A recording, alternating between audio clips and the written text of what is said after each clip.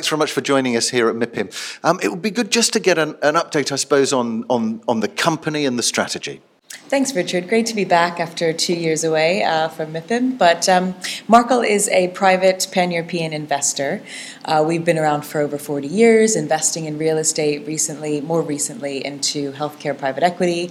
Our real estate strategies tend to be more operational real estate. We like to own the operating business and the underlying assets. One of the main sectors that we've been very active in recently is self-storage, where we launched a brand new business 2.5 years ago called Space Plus, which has expanded rapidly. We're actually repurposing and converting old retail buildings, mainly furniture stores.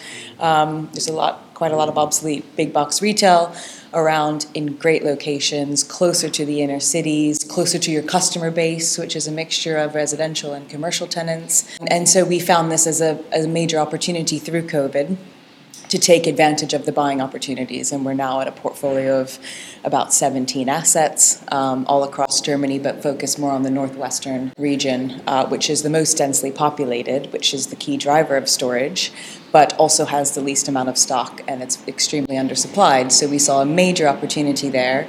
COVID obviously played very well into our hands because it's a key driver, which is any form or any time in the market there's volatility or a downturn of any sort, it generally tends to drive the demand for storage space. Obviously, if you're going downsizing, upsizing from a commercial point of view, or even mobility from a residential point of view, moving around quite a bit. The traditional 3Ds, unfortunately, divorce to death, downsizing, and then of course you have dislocation as well coming into play. So we've really benefited from that, and I hate to say, even through whatever next phase of issues that we're having clearly globally and certainly here in Europe, we are very much continuing to focus on driving that strategy.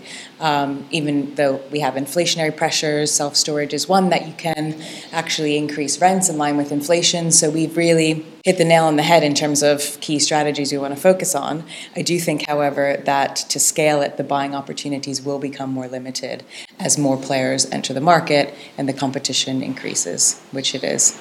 And looking at the healthcare markets, Rebecca, how do you see those at the moment, particularly in Europe? We really like the healthcare space. We were active 10, 15 years ago in care homes in the UK. We've owned hospitals and rehabilitation centers in Germany in the past and have done very well. We'd like to get back into that sector in a bigger way. I think the barriers to entry are still quite high, primarily due to lack of good operational expertise. So what we'd like to do is either build a platform or buy into a smaller operating platform and scale it from there. And that's where I think we'll find the most opportunity in that space. Really interesting to catch up. Thanks for joining us, Rebecca. Thank you, Richard. Great to be here.